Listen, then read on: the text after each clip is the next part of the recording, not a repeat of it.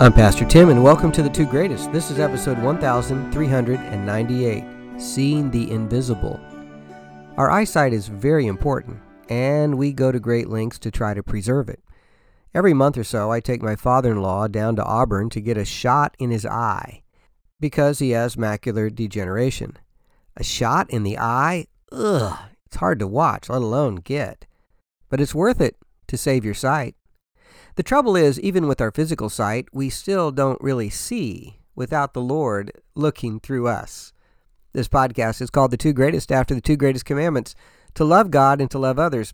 And we have to have eyes to see, God's eyes to see, if we're truly going to love well. You know, Scripture talks a lot about sight, and I don't just mean physical sight. Because with God, we can see the invisible. I love the story in 2 Kings 6.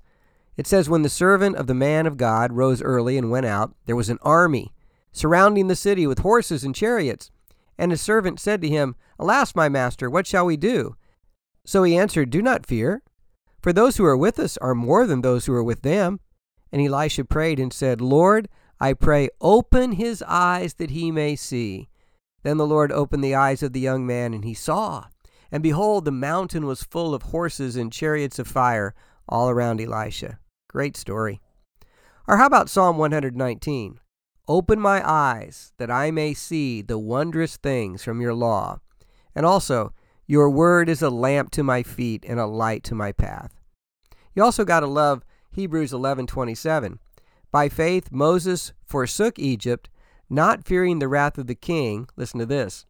For he endured as seeing him who is invisible. You know, we know what it's like to have microscopes and telescopes that help us see worlds that we just can't see with our naked eye.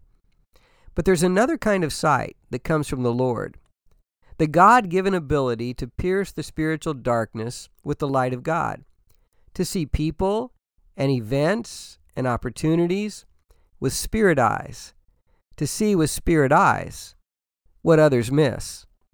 The Danish Christian philosopher Søren Kierkegaard prayed, Lord, give us weak eyes for things of little worth, and eyes clear-sighted in all of your truth.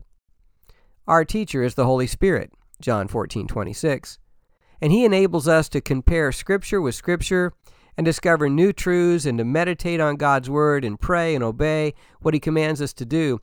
Because with the Spirit, the blinders are taken off, and we can see the world with new, fresh eyes. Open our eyes, Lord. We want to see Jesus. Here's the great question. What is it that you now can see as a believer that you really couldn't see before the Lord entered your life? And how has that made a difference for you? Let's pray. Heavenly Father, open our eyes to see your world and the people in your world and the opportunities as you see them. Help us to view the beauty of your creation, to appreciate the uniqueness of your children, to recognize the possibilities you put before us. Give us discernment to look beyond surface judgments and preconceived notions. Help us to see other people with love and compassion, understanding that you made them. They're in your image. God, unveil opportunities that you put before us. Help us to see them as you would have us see them, not just from a fleshly perspective. Remove any blind spots so that we can see the path you prepared for us. Help us to approach every opportunity with faith and courage, trusting your plan.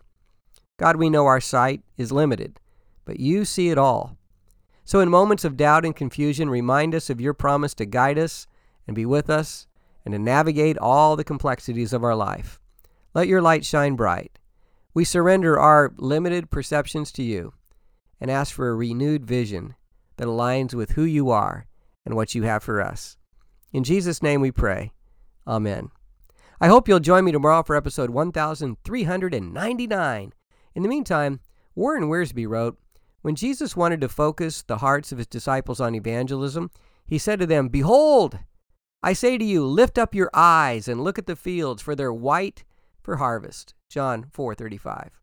He was directing their vision toward the woman he had brought to salvation as she was bringing her friends from the city to the well. Now, the apostles might have seen only Samaritan enemies coming, but Jesus saw something different. He saw a harvest of souls. Believers with keen spiritual vision see people and circumstances and problems as God sees them. Podcast family, may you and I keep seeing the invisible.